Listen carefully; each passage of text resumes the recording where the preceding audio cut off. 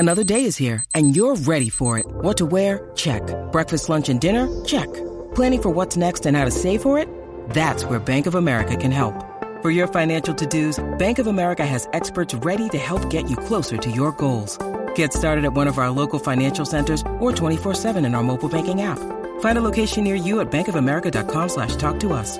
What would you like the power to do? Mobile banking requires downloading the app and is only available for select devices. Message and data rates may apply. Bank of America N.A., member FDIC. When you need mealtime inspiration, it's worth shopping Kroger, where you'll find over 30,000 mouth-watering choices that excite your inner foodie. And no matter what tasty choice you make, you'll enjoy our everyday low prices, plus extra ways to save, like digital coupons worth over $600 each week. You can also save up to $1 off per gallon at the pump with fuel points. More savings and more inspiring flavors make shopping Kroger worth it every time. Kroger, fresh for everyone. Fuel restrictions apply. What's up, Kings fans? If you haven't heard about Anchor by Spotify, it's the easiest way to make a podcast, with everything you need all in one place. Let me explain. Anchor has tools that allow you to record and edit your podcast right from your phone or computer. When hosting on Anchor, you can distribute your podcast on listening platforms like Spotify, Apple Podcast, and more. It's everything you need to make a podcast in one place. And best of all, Anchor, it's totally free. Download the Anchor app or go to anchor.fm to get started. This is for you, Kings fans, wherever you may be. All the frustration and disappointment of the past is gone. The 45-year drought is over. The Los Angeles Kings are indeed the kings of the National Hockey League. They are the 2012 Stanley Cup champions. Cleared away by the Kings, picked up by Martinez. Martinez to Clifford, feeds it right side to Foley with a shot. Save, rebound, score! Alec Martinez has won the Stanley Cup for the Los Angeles Kings, and royalty reigns again in the NHL.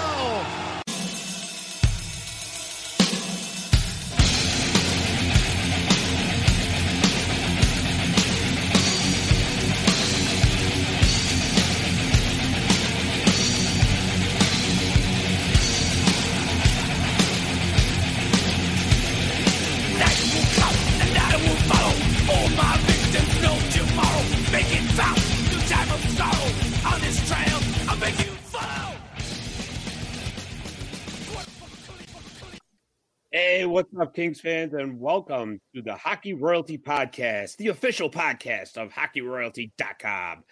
I'm Scott Kinville. We got a really fun show lined up for you tonight because guess what? It's just us running our mouths. It's been a while since we've done this, guys. And so we're going to sit here and bounce some crazy ideas off each other to see how it goes.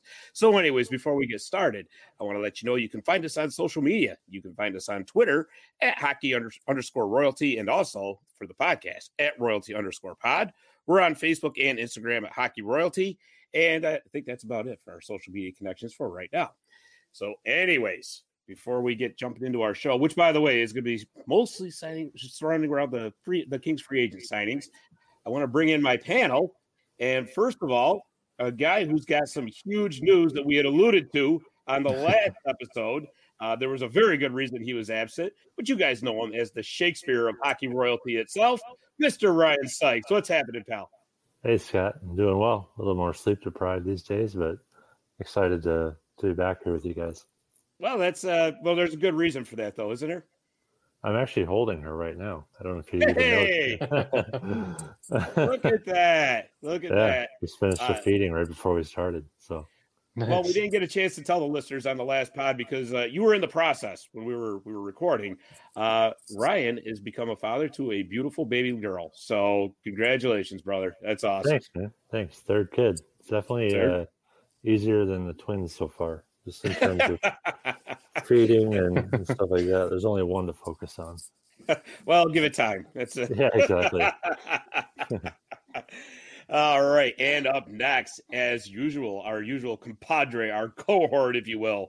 As you guys always know, I'm telling you, this guy is the master of all things analytic. He around here at Hockey Royalty, he is the Prince of PDO. He's the Count of Corsi and everything else in between. Mr. Russell Morgan. What's happening, Russ? What's going on, Scott? And big congrats to Ryan, who's really cool. And we were kind of looking forward to, I know you kind of didn't know what your schedule was going to be like. So congrats to you and your family, and hopefully wishing you guys the best. Thanks, Russ. And do you mean you dunno? Dunno, yeah. Dunno. There you go. Oh, that's great. That's great. Well, that just perfect segue into what we got to talk about. But first of all, I do want to let you guys know that if my voice gives out every once in a while, it's because I had a pretty damn good weekend, to be honest with you. The pictures I sent you, I went to an 80s party this weekend, guys. And being 47 years old, it took me right back to my wheelhouse.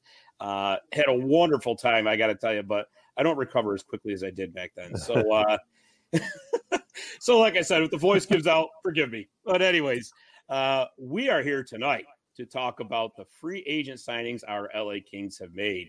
It was kind of a toss-up going into the free agency period, what they were going to do. I think Rob Blake did a great job of playing it close to the vest, that's for sure. Some wanted a huge splash. Others were like, nah, we're just going to hold the line. Nobody knew for sure. And then all of a sudden, and, starting off, we're like, yeah, they're going to hold the line. They're not going to do anything. And then all of a sudden, the newswire lit up like a Christmas tree with the signing of Phillip Danault, 6-year contract, $5.5 million AAV. Looks like he's going to solidify the second line for this year. Anyway, what do you guys think about this signing? Well, I'll start. Yeah, I mean, it was rather interesting to say the least at first. I mean, I don't think a lot of Kings fans were really anticipating a center being one of the positions that the Kings were going to lock up in terms of long term with the amount of center prospects that are in the pipeline coming up. But I mean, Phillip Danault is a hell of a player, and I mentioned it in an article I wrote the other day.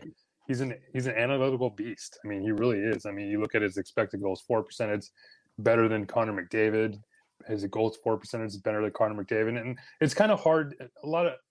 I hear a lot of people talking about how he doesn't really put up a lot of numbers in terms of the box score, and that's true. But I mean, if you just kind of think about it, I mean, the entire goal of the game is to score more points than the other team. So if he's limiting the amount of points that, let's say, a Mark Stone is scoring or anyone else that he's playing against is scoring, then he's doing a damn good job, and he's one of the best at doing it. So I say it was a great signing. And, for offensively, he shot the puck at a career low 6.8% last year. So I think he still has a lot to give. Oh, no doubt. No doubt. And, I seem to recall a team about, 7-9 years ago that did a pretty good job of limiting the other team's scoring chances while not putting up a heck of a lot of their own. And it seemed to work out pretty good. What team was that, Scott? Yeah, some team in Los Angeles that we're always talking about. Oh, the LA Kings. That's Dodgers. Right. Imagine. Yeah, well, you're in the wrong sport, but that's okay. Oh, You're sleep deprived. We forgive you. No, actually, you know what? I don't mind it. I think it was actually a really good idea. And, not to dive into what's already been said, but it has been said that, this was actually a signing that was made with Anze Kopitar in mind. Mm-hmm. And I think that there's a lot of truth to that. I didn't realize it, but my God, Kobe has been logging a lot of time over the, especially the past few years, without having a lot of center depth behind him. He's pretty much had to be the one-man band. And, let's face it, he is starting to get up there in age a little bit. I think he's 33 right now. And if you want him to be a significant part of this team going forward, do you want to continue to, just send him out there 22, 24 minutes a night when, he may need just a little bit of a rest each game to extend his career more or less. I mean, in the overall big picture. And I think Danault is going to do a fantastic job of that. Yeah, it's definitely going to be something that Rob Blake brought him in for. I mean, just to kind of take away his minutes. And that's something that Danault mentioned in his press conference with after the trade went down or the acquisition went down. So, yeah, if the Kings are able to limit some of the defensive responsibilities that Kopitar has needed to do the last few seasons, that way it opens up his ability to be more offensive in his game. I mean, that's just only going to help his scoring just going forward. I mean, we've always talked about trying to find a kind of like an offensive threat to play with Kopitar, but we never really thought about the idea of a defensive threat to take away that responsibility from Kopitar. Mm-hmm. So, right. I mean, that's definitely something that Danault is going to bring to the game. Oh, absolutely. There's no doubt about it. And, like I said, it was a great idea. I I didn't see it coming. Yeah, we heard the rumblings, right? Oh, the Kings might be interested in Philip Danault. Yeah, that's like, no, it doesn't make any sense on the surface, right? It certainly crowds the centerman room. It does. But I think it also kind of, and we'll probably get into this a little bit later on in the show, but I think it's going to accelerate some decisions that had to be made anyways. Sure. No, absolutely. Yeah. I think it's funny. There's a really eerie comparison here to when the Kings acquired Jarrett Stahl. They acquired Jarrett Stahl with the idea that, at the time he was the second center when he was brought in 2008. But he wasn't the second line center when they eventually won the cup in 2012. That was Mike Richards. And we all know, or we kind of have this idea that Philip Danault is not going to be the second line center when the Kings are Stanley Cup contenders. That's either going to be Quentin Byfield or whoever else. Pick a name out of that. Exactly. Pick a center if you want. But yeah, it should be Quentin Byfield. So, with Phil Danault coming in, he has some people said that was a pretty high salary to give him. But if we look at it, when Jarrett Stahl was brought in, his cap hit at the time was 6.35%. And Philip Danault's cap hit right now is 6.75%. So it's really not that high. And if you think about it, now if the cap is kind of flat, it's flat cap right now. In a few seasons, it's not going to be flat. It's going to go up. So that cap hit that Philip Danault is going to have right now isn't going to be as high as at the time. So it's a great signing. It's great long-term signing. So it's not just for short-term. He'll be here for 6 years. So looking forward to what he can bring when the Kings are contending. That's a great point, Russ. And I was thinking that too. People are flipping out. Oh my God, $5.5 million. It's like, yeah, but not for nothing. Look at the money that was thrown around in free agent frenzy. Do you really think NHL general managers right now are worried about a flat cap? I don't. And as we've seen over the past couple of years, there is certainly ways to get around, cap restrictions. Say what you want about them, but it's all legal. It's all in the CBA. So, I'm sure there's only a couple of teams that have been quote unquote called out on it, but I'm sure every team is looking at that going, say, hey, we can do that too. But I think the thing with Danault is you got to remember, and it circles right back to Kopitar.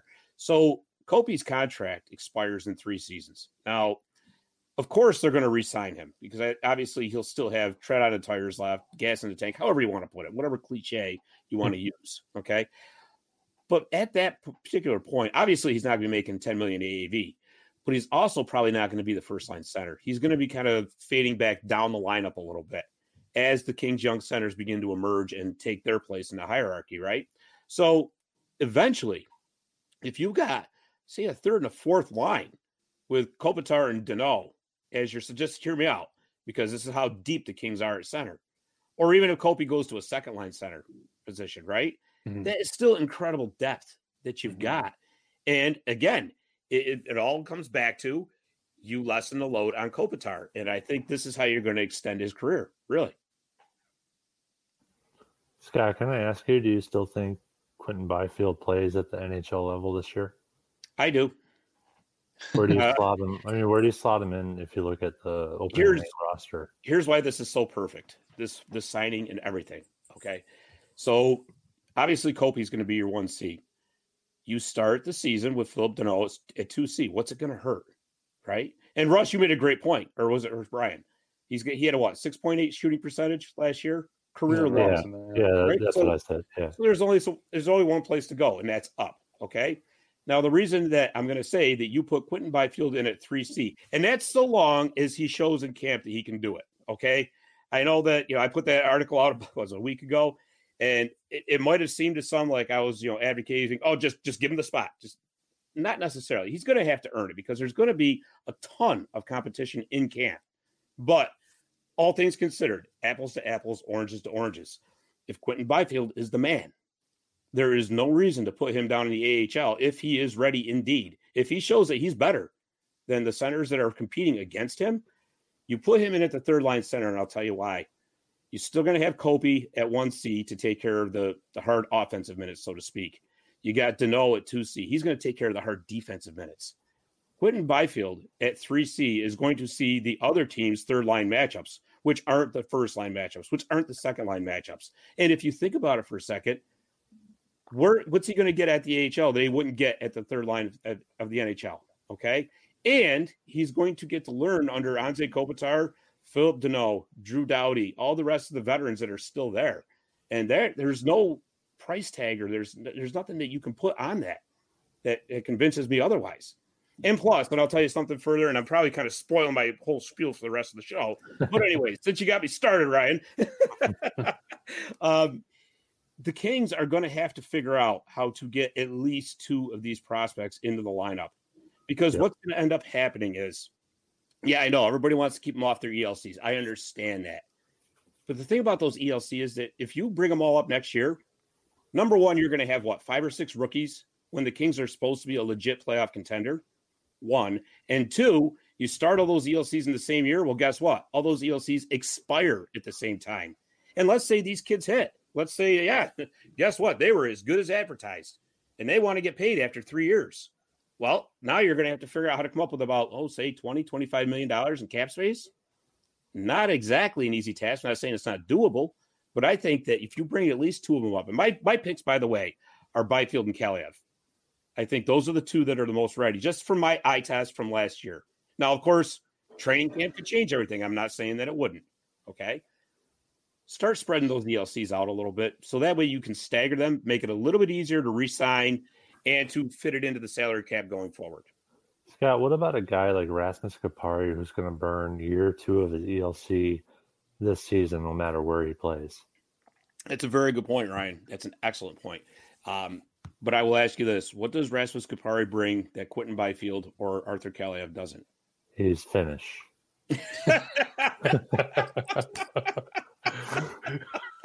That is a great answer. It's exactly what the Kings need is some finishing. No, I'm not denying he's a great player, and he should see NHL time this year. I mean, I wouldn't mind, honestly, at some point seeing most of the prospects get some kind of time at the NHL. The high-end prospects, I should say. Right. Yeah, I don't want to jump ahead of – I think we have some listener questions that probably kind of pertain to that. But, yeah, it's funny that you mentioned, Scott, as far as the ELCs. And I was going back and forth with somebody on Twitter about that, and they said, well, this contract that Deneau signed is going to not look as great when you have to pay out all those prospects going in a few years. And I said, well, if the Kings have to pay those prospects a lot of money, that means they're playing pretty good enough to where they deserve that money. So that seems like a pretty good problem to have, where you have prospects that have to take on $6-7 million contracts. Apparently, look at what Cale Makar just got, and he's only he's still young. He's 21 years old, I believe. So I mean, if you have Quinton Byfield, who's only 19, who's taking on a $6-7 million cap hit in 2-3 years, that means he's playing rather good in the NHL. So it's something Rob Blake would be pretty happy about. Yeah, Zach Werenski too, right? Zach Werenski, yeah. So and we can actually get to that in just a minute. But I mean, just one other point about Byfield, and I'm glad you said that, Russ. He is going to be 19 to start the season this year. He's no longer 18 years old. And to me, honestly, it doesn't make all that much difference. 18, 19, I mean, we're talking about a year's difference. We're not talking about comparing, 18-year-old Quinton Byfield to 28-year-old Quinton Byfield, right? And I get it. A year is a year. But let's face it, guys. He's already had some time at the AHL, and he looked pretty good once he got used to it there, right? He's played in 2 World Junior Championships. He's seen plenty of competition. And so, to me, so long as he can prove it in camp, I'm telling you, I think they should slot him in at 3C. Who's your 4th-line center, and Scott? Right now, Jad. So Velarde, he moves to the wing? I think you move Velarde to the wing. And I think, actually, it would do him a world of good to move to the wing with Deneau, to be honest with you. But, you kind of see where I'm going with this. I'm trying to fit the jigsaw, You got the Russian... You're not the only one. Yeah, Russ's favorite young player, the Vladimir. Yeah, and obviously you got Trevor Moore, Athanasiou, a whole slew of guys that are looking to fit in along the wing. Something's got to give, and I think that's kind of where you're going with this whole conversation. Well, here's the thing, the Kings right now have a 100-piece jigsaw puzzle in front of them, but they've got 150 pieces. Mm-hmm. Right? So, obviously, before the season starts, there is going to be either waivers or there's going to have to be some trades. I would be more inclined to look at trades, really, because if you've got this overabundance of forwards, instead of putting them on waivers, even if you're getting lower round draft picks, start loading up. Why not? Load up for more assets down the road. If you have it pretty much in your head that these guys aren't going to cut it, right? And I hate to say, and I don't mean that to sound cruel. I'm just being realistic. Just because of the crowd. Right, exactly. There's just it's musical chairs right now. You got so many chairs and too many dancers, right? So at some point, except from your 80s party, Scott. Oh man, you have no idea. You saw my costume. Yeah. So I mean, at some point, like I said, you're either going to have to risk losing some of these guys to waivers, or you cut losses. You get what you can get, and you move on. Mm-hmm. Yeah, it'll be interesting to see. I mean, it's just like you said, it's just a crowd at this point, and that's why I like a lot of these depth signings that the Kings have made. Like, I mean, Andres Athanasiou is just one, and Blake Lizotte another. It was almost kind of like, I don't want to say questionable, but it was just like an eye opener. Like, okay, well, where do these players fit in the grand scheme of things? Because like you mentioned, there's players that are ready to make the jump, and there's not a lot of room. Right. And, we might as well talk about that Athanasiou re-signing. So he got 1 year, $2.75 million. Does that amount surprise you guys? No, I think his projected amount was $2.5 to $3 million. Yeah. I was actually, honestly, I was surprised. I really was. Of course, it was, a right down to the wire decision too, as to whether he was going to get qualified. Mm-hmm. Yeah, it was just surprising that the money, I mean, I kind of get. I mean, the Kings had the red room. They maybe wanted to reward him for coming in. And he had, I mean, when I looked at his stats, I mean, he had the highest 5v5 point total per 60 on the whole team. So, I mean, if he has the skill set, I mean, we saw it. He was throwing some pretty nice, like the dangles he was doing against Anaheim, and some really nice, like, individual scoring. But he didn't really have a good center or good line mates to play with. So, I mean, he had those first couple games with Jeff Carter where they were just seemingly flowing down the wings, just getting 2-on-1s against those couple games against Minnesota, and then it just kind of disappeared. So it was really interesting to see that kind of just go away after a good start. So I know he had COVID last year, though, season as well. COVID, right when Blake was out, did too. Who knows how that impacted him throughout the season as well. So, and without even a regular training camp either. So no training camp, no preseason. He didn't really get acclimated to his line mates as well as he would during a normal season. So bring him back on 1 more year. He's scored 30 goals a year a couple of seasons ago. So why not give him a shot? Kings can use that depth scoring. Right. I mean, that's a very good point. That's an excellent point. And people forget about that. He did miss several games because of COVID too. Mm-hmm. Yeah, but again, I think he was out for 2 weeks because of that thing. Yeah. Then didn't he miss like a few more after that? I think something like that. Yeah. But, He had 3 goals. He had goals in each of the first 3 games. Tailed off, got COVID, and then just really never kind of bounced back from that. Yeah. I don't know. Like I said, it just kind of adds to the logjam, which I do wonder though if the Kings might, and if they're not really where they want to be, which I mean kind of raises a whole other set of questions at the trade deadline. If they might part with him and maybe Kempe or something like that. I got to tell you something. Something tells me that Kempe is going to end up being the odd man out. I just, for some reason, and I know that's kind of blasphemy to say, but what happens if he goes into another 15, 16 game goalless drought again, right? And the Kings are depending on him to be a top 6 player because right now their bottom 6 is so loaded with, pick a name, right? So I think at least for one more season, the Kings are depending on him to be top 6. So he's got to show a little bit of consistency. And, I mean, there was times last year, man, he looked like a world beater. He was just unstoppable, but I mean, it's just like his normal with him. I mean, he'll have a week, 10 days of where, he looks like the best left wing in hockey. And then all of a sudden he just, for whatever reason, tails off. And if he's going to be consistently in the top 6, then that's got to stop. And because they certainly don't need him for the bottom 6. Hold on, Scott. I'm Googling streaky scorer. Oh, it's Adrian Kempe. Oh, look at that. No, I mean, it's crazy because, I mean, yeah, like you mentioned, there's times where he's just a world beater. He's scoring. He's on 4-game, 5-game goal streaks. And you think like, oh, like great. This is the player that the Kings were expecting when they drafted him in the first round.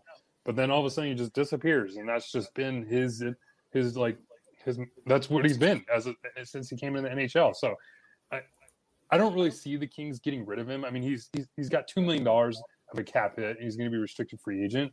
Mm-hmm. He's just been playing in a position that he shouldn't be playing in. And I've mentioned this before, that I think of Adrian Kempe as more of like a Carl Soderberg kind of player, where he's really effective on the third line, and that's the same with like a Gabe Vilardi, who's really effective on the wing. I mean, there's just players right now on the Kings that are playing positions that they shouldn't be playing in. And once those players, now we have Deneau coming in, slide Vilardi down or slide him over to the wing, and now you have Arvidsson coming in, so now he's sliding more players down. You have those quality players that are coming in. So now players that were playing in those positions that they shouldn't have been playing in are now more comfortable where they are at going forward. So I think that's what we'll see out of Kempe going forward. Yeah, but you just hit the nail right on the head, Russ. $2 million AAV. Tell you what, that's going to make him very attractive to trade partners too. Yeah, and it was last season as well. I think the Maple Leafs were looking into him. Yeah, right. Absolutely. You know what I'm curious of, guys, is where is Dustin Brown ultimately going to end up? I mean, but this being his last year, do they give him his one last tour with Kopi, or is this going to be are we going to shake it up and see what happens? I think he starts up top with Kopi, and then perhaps it's a situation where he moves down to third line, second line, maybe even fourth line at this point in his career. I don't really know, but, he and Kopitar have generally played well together during their tenure, so might as well start with that and go from there. Yeah, I would think so. My opinion, anyway. Yeah, why not, right? I mean, of course, like I said, I'll tell you guys, this training camp that's coming up is going to be one of the most entertaining training camps in a very, very long time. Mm-hmm. That's going to be like must-see TV. And Russ, you're so fortunate to be out there in LA that you're going to be able to go to this. Yep, I'll be there.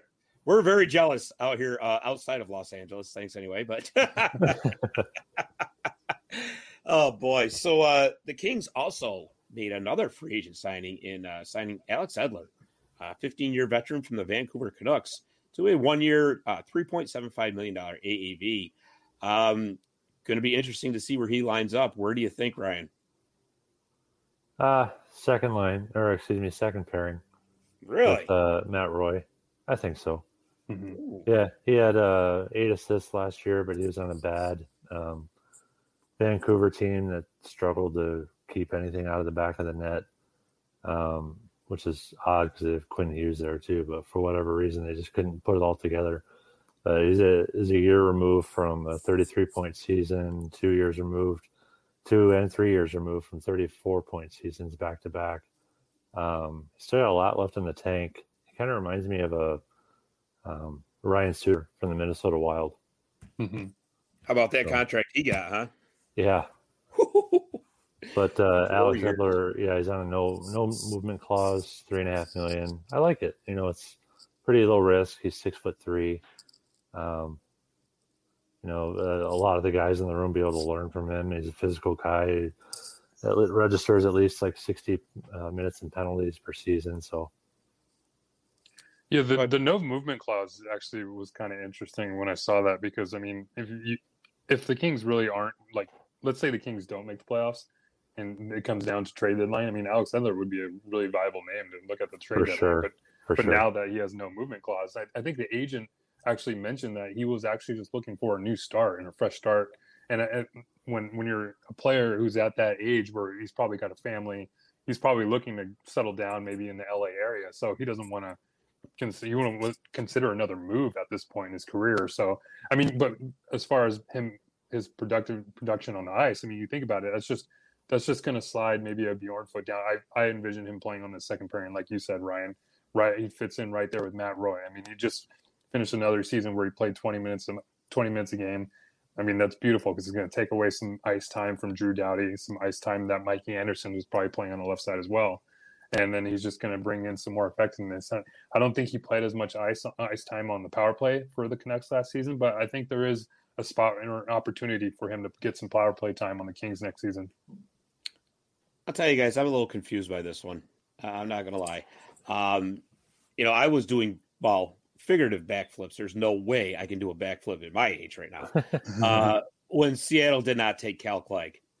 So with Cal Clegg, right? I mean, he's no longer waiver exempt. Yep. So if he's going to be an LA King, it's got to be this season, because I don't think that they're going to get away with sending him back down to Ontario without somebody claiming him. I could be wrong. I don't know. I don't have a crystal ball.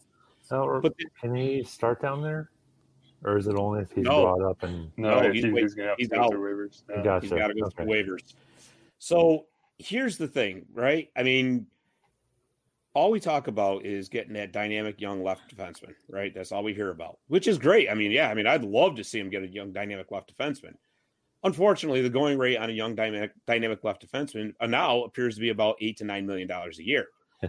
And not to mention the prospects it's going to cost you to get one of these guys, because they're all getting locked up left and right. And that appears to be the most valuable position in hockey right now, apparently, according to the contracts. Yeah. So with that said, you bring in Alex Edler. She got Mikey Anderson. You got Toby Bjornfot, who I don't think is going back down to Ontario. Obviously, Mikey Anderson isn't going down to Ontario. What good is it going to do to have Cal Clegg sitting in the press box? See, this I threw this out in my last article, and where I can see a situation where Toby Bjornfot is sent back down to Ontario. And the only reason I say that is because unless they get rid of Olli Maatta, like you just mentioned, I mean, the Kings can't afford to lose Cal Clegg just to waivers for free. I mean, but since Toby Bjornfot's waiver exempt, send him down to Ontario, give him another year. You have a good left side of Mikey Anderson, Alex Edler, and Olli Maatta, and then you have Cal Clegg, who can be that seventh pairing defenseman.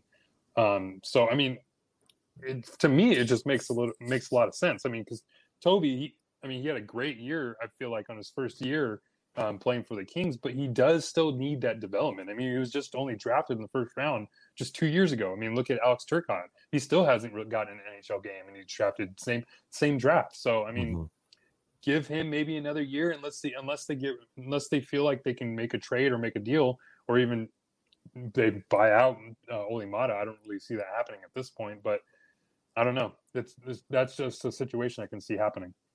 Well, here's a fun fact. For as much as the Canucks struggled last year, so did the Kings, and Bjornfot actually had more points than Edler. I will say, when I wasn't watching the Kings, I did watch a lot of Vancouver Canucks hockey for the simple reason that their farm team, the Utica Comets, well, they've now moved on to Abbotsford, but they were pretty close to where I live. So I always kind of like to watch, the Canucks to see the guys that used to watch in Utica, right? Yeah. Anyways, taking nothing away from Alex Edler. I mean, it's great to have a veteran presence in there. It really is. Because, I mean, look, Matt Green, Willie Mitchell, look what guys like that did for the team, right? Robin Regehr. However, Alex Edler is 35 years old. Yeah. And watching him last year, it wasn't even so much the offensive struggles that jumped out. It was the fact that he was having a hard time keeping up with faster players in the league, right?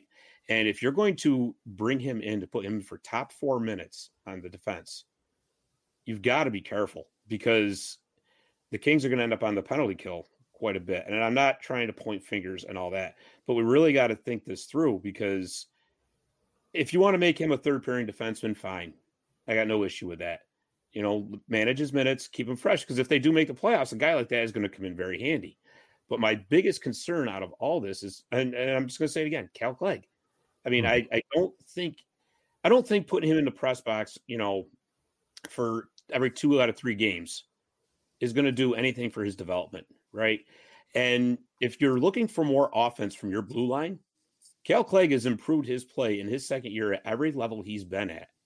So my guess would be, if given a legit chance, I mean, be it in training camp, or like I said, you're not going to send him back to Ontario. You can't. So he's going to have to play at the NHL level. And you know what, guys? The Kings are maybe going to be a fringe playoff team this year. Why the heck not see what you got in them this year? And if it doesn't work out, okay, it didn't work out. You can trade him, whatever.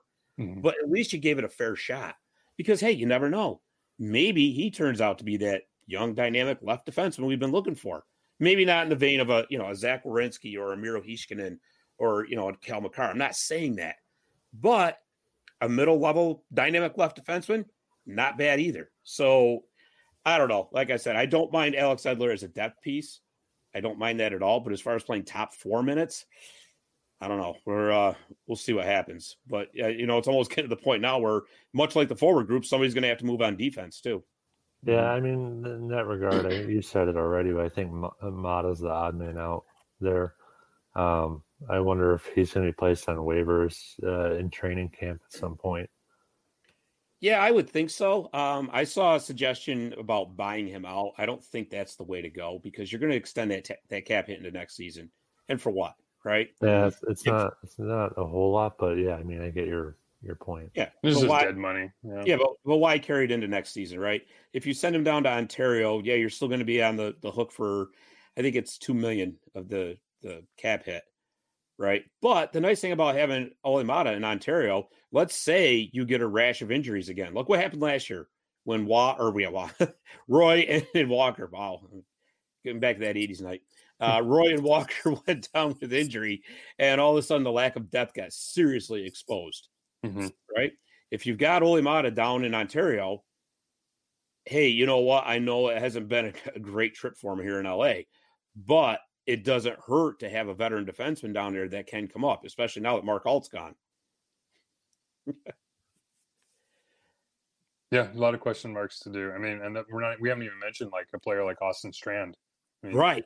So that's just another piece of the puzzle the Kings will have to figure out. So a lot of moves, and we'll see what happens come training camp.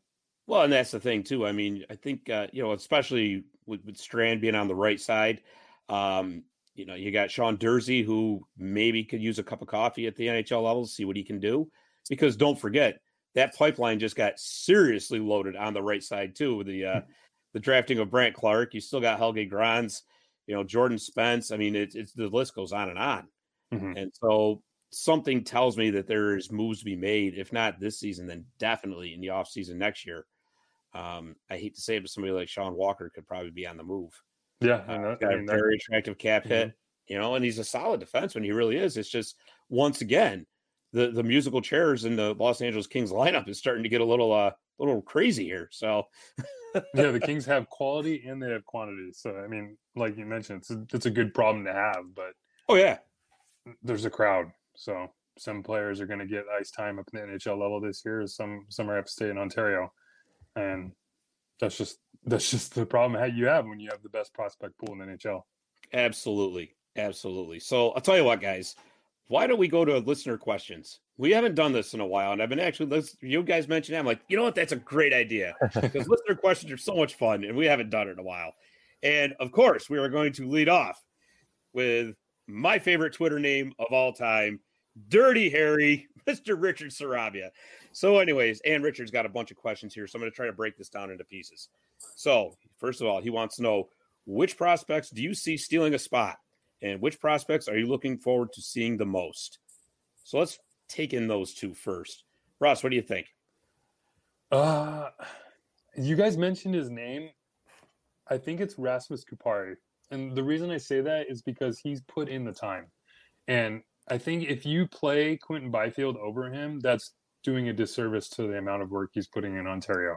And he's been good. He's been good on the Reign, and even in the few games he played with the Kings last season, I thought he showed well. The only problem is he's, like we mentioned, he's a center, and where do you play him? You got Jared Anderson-Dolan probably on the fourth line, Blake Lizotte still on the team, and Gabe Vilardi is probably going to be on the third line. Although it sounded like Rob Blake was pretty willing to move him over to the wing, just even sooner rather than later. So we'll see what happens there. But I mean, Rasmus Kupari is a player I think that should get some time in NHL, and I think he's put in the work. And if it wasn't for that injury he had just a few seasons ago, I'm pretty sure we would have saw him on the Kings for a good chunk of the season last year. Yeah, very true. How about you, Ryan? Yeah, I mean, Kupari, just from a ELC standpoint as well, be entering year 2 of it. Russ, you noted that he's put in a good amount of effort thus far. He's come back from that horrific ACL injury at the World Juniors. But I guess my other guy would be, besides Byfield, Kaliev. I don't know where he plays right now. You have to move somebody. Yeah. Well, I think Brownie slides over to the left wing, if anything.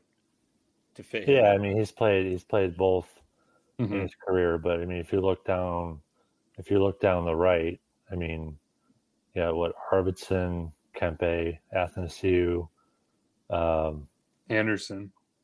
Yeah, Elias Anderson. And Elias Anderson. Thank you. Yeah. And possibly Velarde. When in doubt, just guess Anderson. Yeah, right.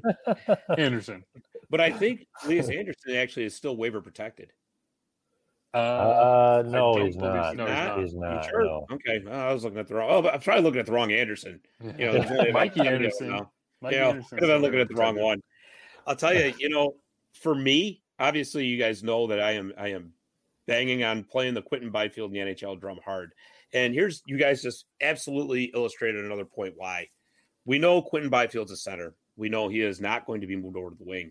I think what needs to happen this season in Ontario is the Kings need to decide who is going to be a center and who is going to be a wing and stick with it, right? Yeah. Because right now it's like mass confusion. Well, somebody could move over to the wing. Well, the other one could, but the other one could play center. With these kids at their stage in their development, I think they need to really sit down and take a look, even if it's after training camp, right? Say, okay, you know, Rasmus Kupari, Akil Thomas, you're going to be centers. Alex Turcotte, you're a left wing. You know, whatever it is they got to do. Tyler Madden, where are you going to put him? Are you going to make him a center? Or are you going to make him a wing? Right? So, and especially since it looks like the talent is going to be continuing to funnel into Ontario too, judging from what Martin Chromiak did. I can't wait to see what he does after he's done with his year in Kingston this year. But anyways, I got sidetracked. So I think that with that said, they need to make the decision on who's going to be center, who's going to be wing.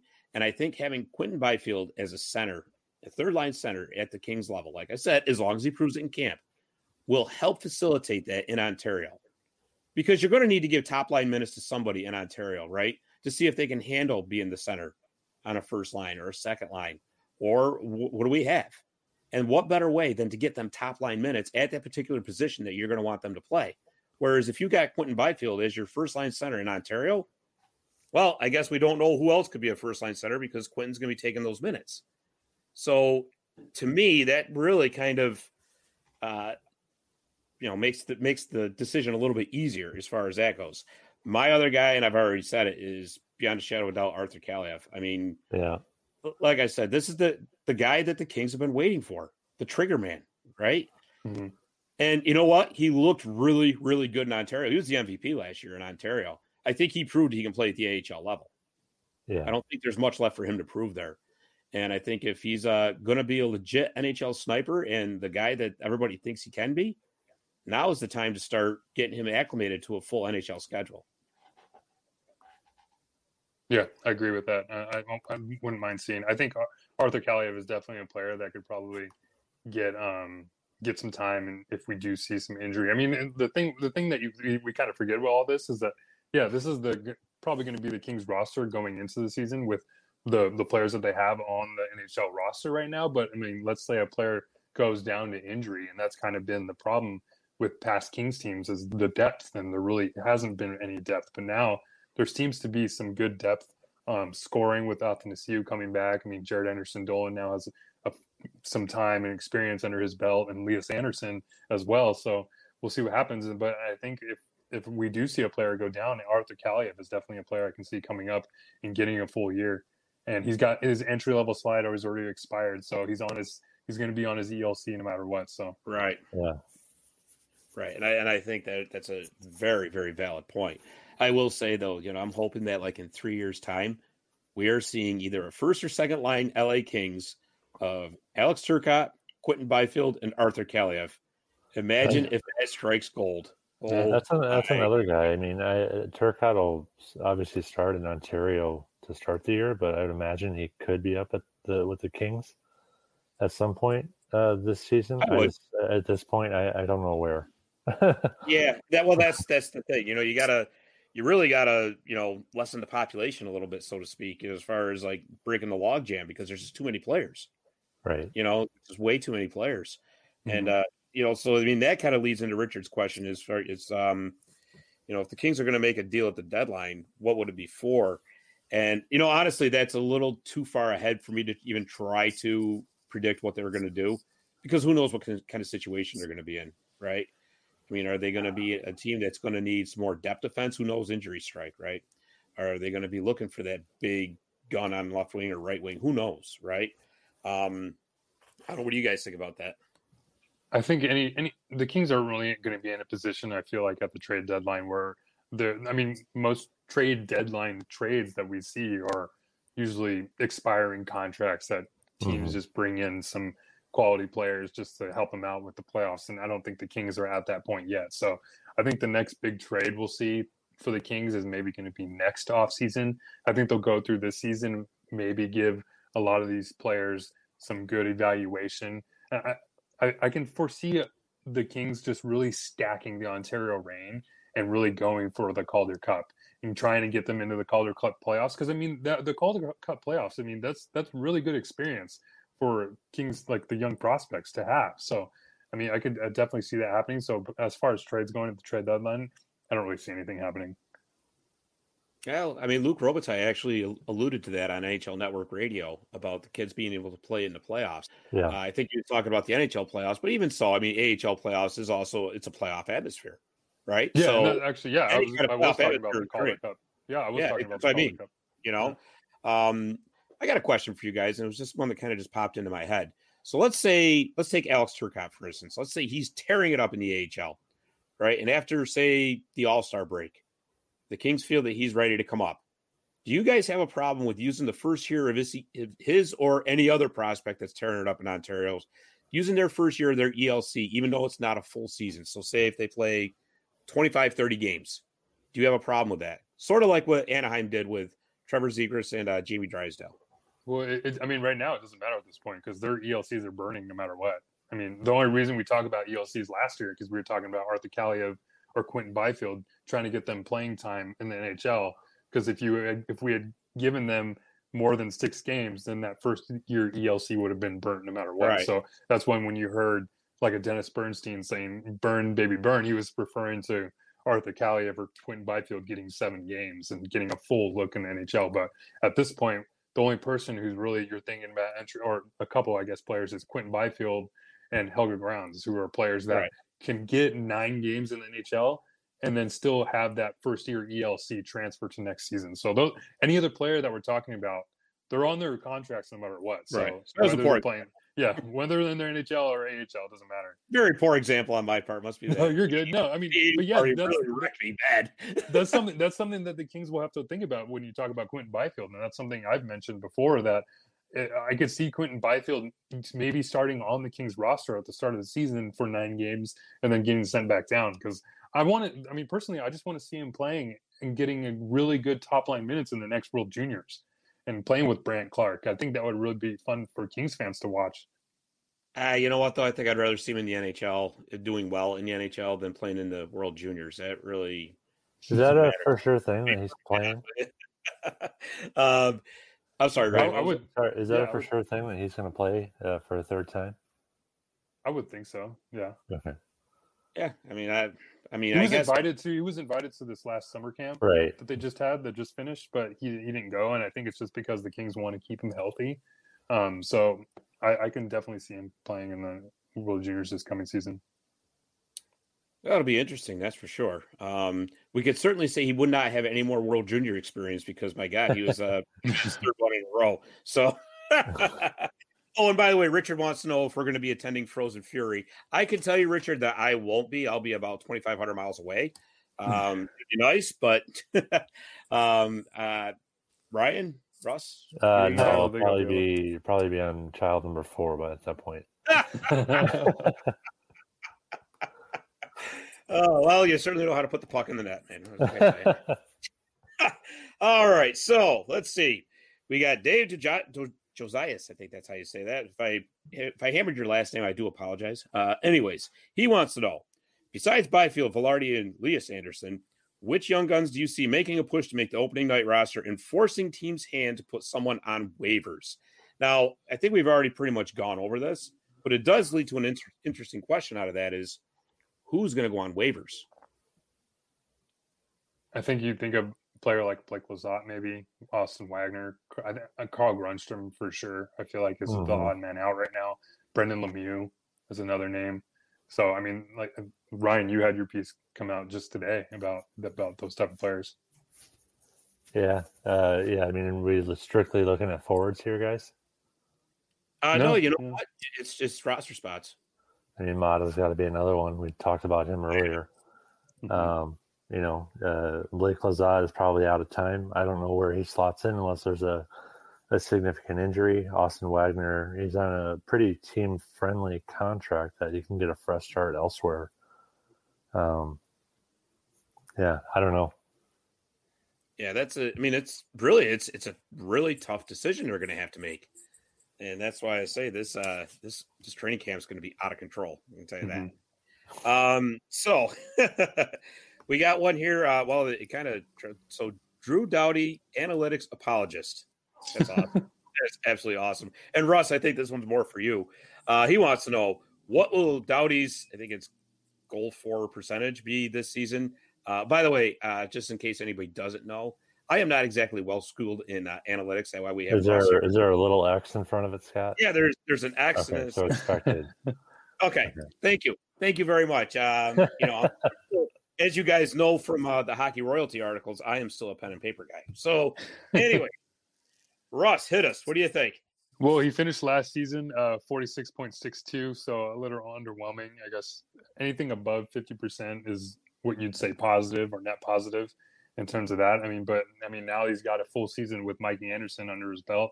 Or, I mean, I don't know if it's a full season, but I mean, 56 games. You got 56 games with Mikey Anderson under his belt. Who knows? Maybe we can see that going up. And now that he's playing with more skilled forwards up front, I can definitely see it going up as well. So I can envision a good net positive for him, maybe hovering around 51, 52. I think so. And I'm sorry, Ryan, go ahead. I was going to say the number I have in my head, and I don't know why it just popped in, but 52.1. That's what I'm going to go with. There you go. I'm going to keep that in my head to the end of the season. Yeah, just write it down and tell me when I'm wrong. Maybe a wheel of fortune. We're just going to spin the wheel and see where it lands. Yeah, but last year, Drew Doughty and Mikey Anderson accounted for a 48.4 expected goal for percentage together. Mm-hmm.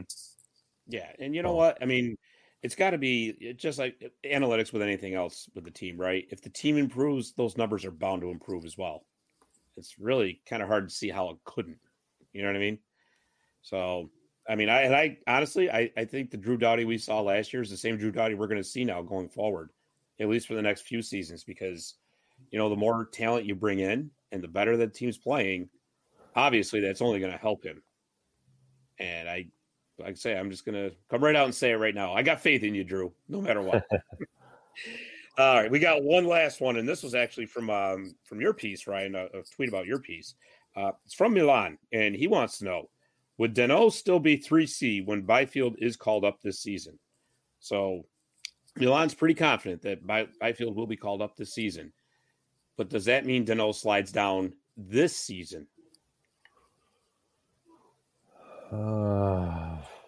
That's so tough to answer, just with the log jam and everything. I'll say no. I'll say Byfield is your third line center. Danault is 2C. But, I mean, a lot can change in that regard. Yeah, I think if Byfield is getting playing time, I think you'd have to slot him in at the third line center position. Quentin Byfield playing the 3C if he does get some look in the NHL this year. And it's not just because of his skill, and I think it's just because of the skill he's going to be going up against. I don't want to see him going up against some top six pairings or lines in the NHL for his first, if he does get his first full season. And that's kind of why Phil Danault was brought in, because you do want him going against those top six lines. So if he does get the look, third line center.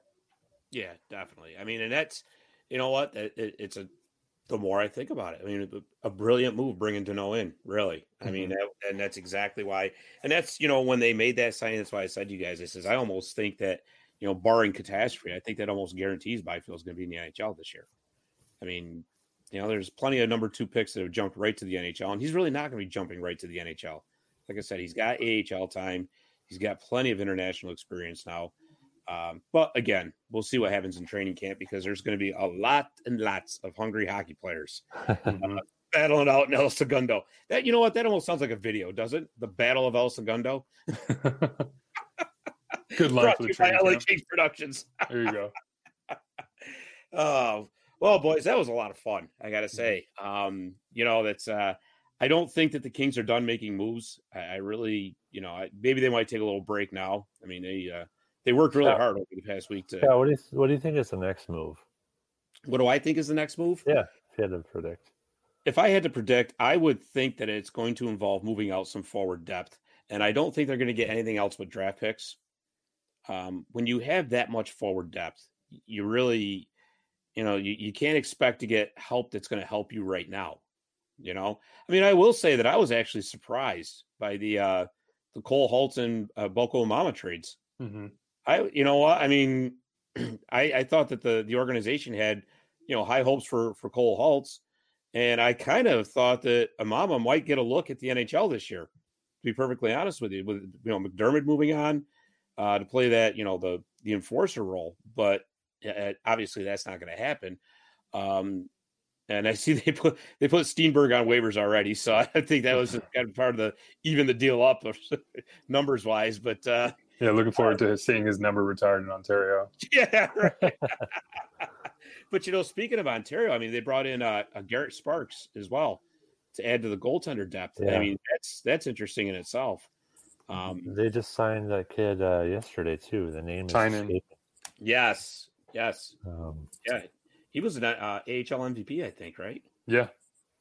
So, I mean, and that's the other thing too. How many more of these guys are gonna be able to sign down or send down to Ontario when they're signing all these players on their own? So that's why I said to you guys, the Kings are gonna have to buy an ECHL team just to for all the overflow, But before we sign off, I do want to kind of discuss one interesting thing that I did see from draft weekend, in regards that after the Kings drafted Brandt Clark, there's reports out there that said that they saw that Wallstedt was falling and they really wanted to move up to get him, and they just couldn't find anybody to make the deal with.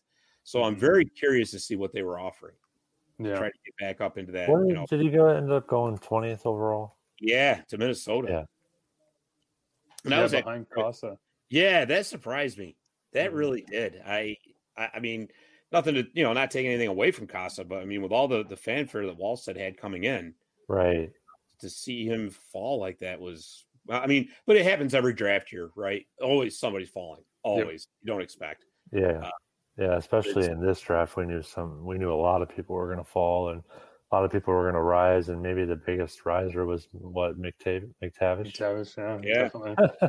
Yeah, no kidding, right? But I mean, hey, good for him. But we won't be able to root for him too much longer. I know, we'll be seeing him very soon. But yeah, that would have been great though if the Kings could have actually pulled off a coup and got traded up to enough to be able to get Wallstedt as well. But even so, you can't take anything away from what they did. And like I said, overall, I think they did very well in free agency. Regardless, they definitely addressed the problem of trying to keep Kopitar fresh. They definitely addressed the depth problem. And matter of fact, they over-addressed it because now we got a lot more depth than we ever thought we would ever have. But that will all shake out eventually. So yeah, I mean, just real quick, I loved, you guys may have spoken about it on the Twitter Spaces a couple weeks ago, but I loved the Kings' approach to the draft. I loved just taking guys in the first, second, and third round. Obviously you can get these players that emerge out of nowhere in the sixth and seventh round, but just get in and get out, and it makes our lives easier too to write about it and stuff. But no, seriously, but the Kings don't need like a ton of prospects. They don't need 9 more picks to sit in their prospect pool. No, and that's the whole thing. I mean, they're so deep that, I mean, you almost can't put any more in, right? I mean, because don't forget, you have a contract limit too. So there's that to think about as well. And I mean, and still the talent that they don't even have signed yet, right? You don't have Chromiak signed. You don't have Simon Tavel signed. I don't know. Simon didn't sign his either, did he yet? No, he hasn't signed. He's got 2 more years with St. Petersburg, so yeah, he won't come over. What about I think did I see somewhere that Chromiak has to sign by the end of next season? He's going to be at OHL, so I don't think he needs to sign an ELC. He signed an ATO last year, so Right. Yeah, I remember that. I think his ELC actually is okay. He has one more year left. I need to dive into that. Yeah, I'm looking forward to seeing him though playing with Shane Wright. That's going to be fun to watch. Yes. Oh yeah, absolutely. It is. Yeah. It's too bad the OHL didn't have like an OHL TV kind of thing, you know? Yeah. Oh boy. Well, I'll tell you guys, this has been a lot of fun getting together once again. Yeah.